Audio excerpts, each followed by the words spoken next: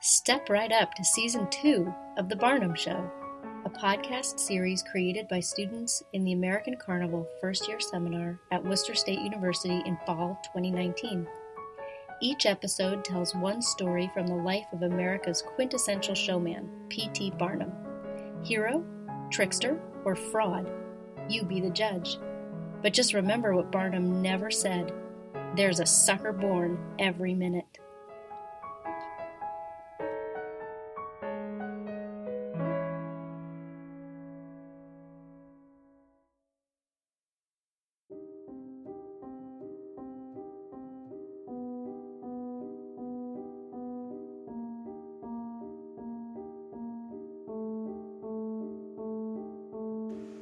Phineas Taylor Barnum, better known as P.T. Barnum, was an American businessman and showman with many tricks up his sleeve. Just when the public thought he had done it all, he entered a whole new business and quickly began to dominate. A traveling showman, a temperance advocate, a Connecticut state representative, a museum owner. You name it, Barnum did it. The most fascinating aspect of Barnum's life was not his motivation and eagerness to promote himself, but rather the idea that no matter how illegitimate the investment, he always created a successful exhibition. Barnum always advised his beloved fans, followers, and spectators to engage in one type of business and one type of business only, but he himself could not even follow his own advice. He got his feet wet in just about every industry he possibly could, and just when people thought he had reached his peak, he proved them wrong and took it one step further. However, when Barnum became president of the Fairfield Agricultural Society in the mid-1850s, no one could have predicted the course of the journey he would embark on. Flower shows, beauty pageants, dog shows, poultry exhibits, all of which Barnum sponsored as a series of the country's first national competitions when he became president of the Fairfield Agricultural Society. As intriguing as some of these contests may have been, the most popular and unique of them all were his baby shows. The Grand National Baby Show at Barnum's American Museum in New York was open to children 5 years and younger from all over the world.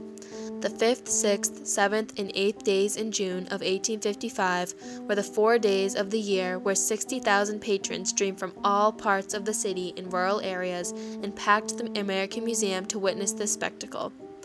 100 of the finest white babies in America were exhibited, and 21 premiums amounting to over $1,000 were to be awarded to the winners of categories, including twins, triplets, quadruplets, and the fattest and handsomest babies, with the awarding of the fattest baby prize being Barnum's personal favorite.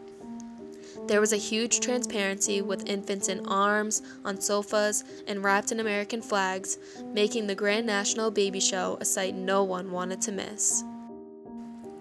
The first contest was judged by P.T. Barnum himself, which he quickly determined to be a big mistake. Every mother thinks their infants are the best and the brightest, and as a result are deserving of the $100 grand prize. The mothers of the 99 babies not chosen as the winner were outraged by the stupidity of the committee, and out of spite, pronounced the winning baby as the homeliest. This initial bitterness caused women to feel alienated due to their poverty and made them question if their wealth played a role in the standing given to their child. Barnum allowed the mothers to select an impartial committee of women on their own to judge future competition rather than himself, and kept his distance from the chaos that broke out among the losers. Barnum completely removed himself from the equation of announcing the prize winner in person by instead sending in a written report so that he would not have to deal with any backlash that may arise, a solution that was successful.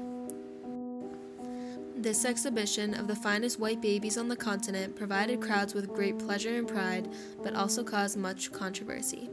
The key word in the advertising of this grand spectacle was white. Although when questioned, Barnum had no objection to creating another exhibit for the world's finest colored babies, they were not given a single thought in his original plan.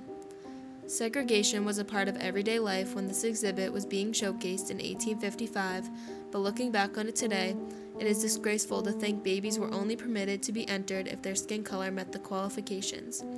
As a result, people began to refer to Barnum's Grand National Baby Show as Barnum's White Baby Show, which put into question, was it truly a national baby show if such a large part of the nation was excluded from competition?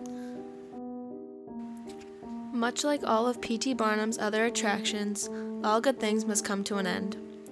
Although he persevered through the public's initial doubts of the legitimacy of his baby shows, he could no longer deal with their opposition, and therefore retired them after their beginning in 1855. His baby shows may have been considered a money-making gimmick, but what Barnum really wanted out of this experience was to get the newspapers talking about him and his museum. He easily checked that box. While awarding babies and their attendees as prize winners, he was simultaneously awarding himself with advertising, which in the end had always been his focus. With the end of one human spectacle becomes the beginning of another, and if any one person were to find it, it would be America's greatest showman himself. The oldest man, fattest woman, and smallest boy are out there, and P.T. Barnum will find them.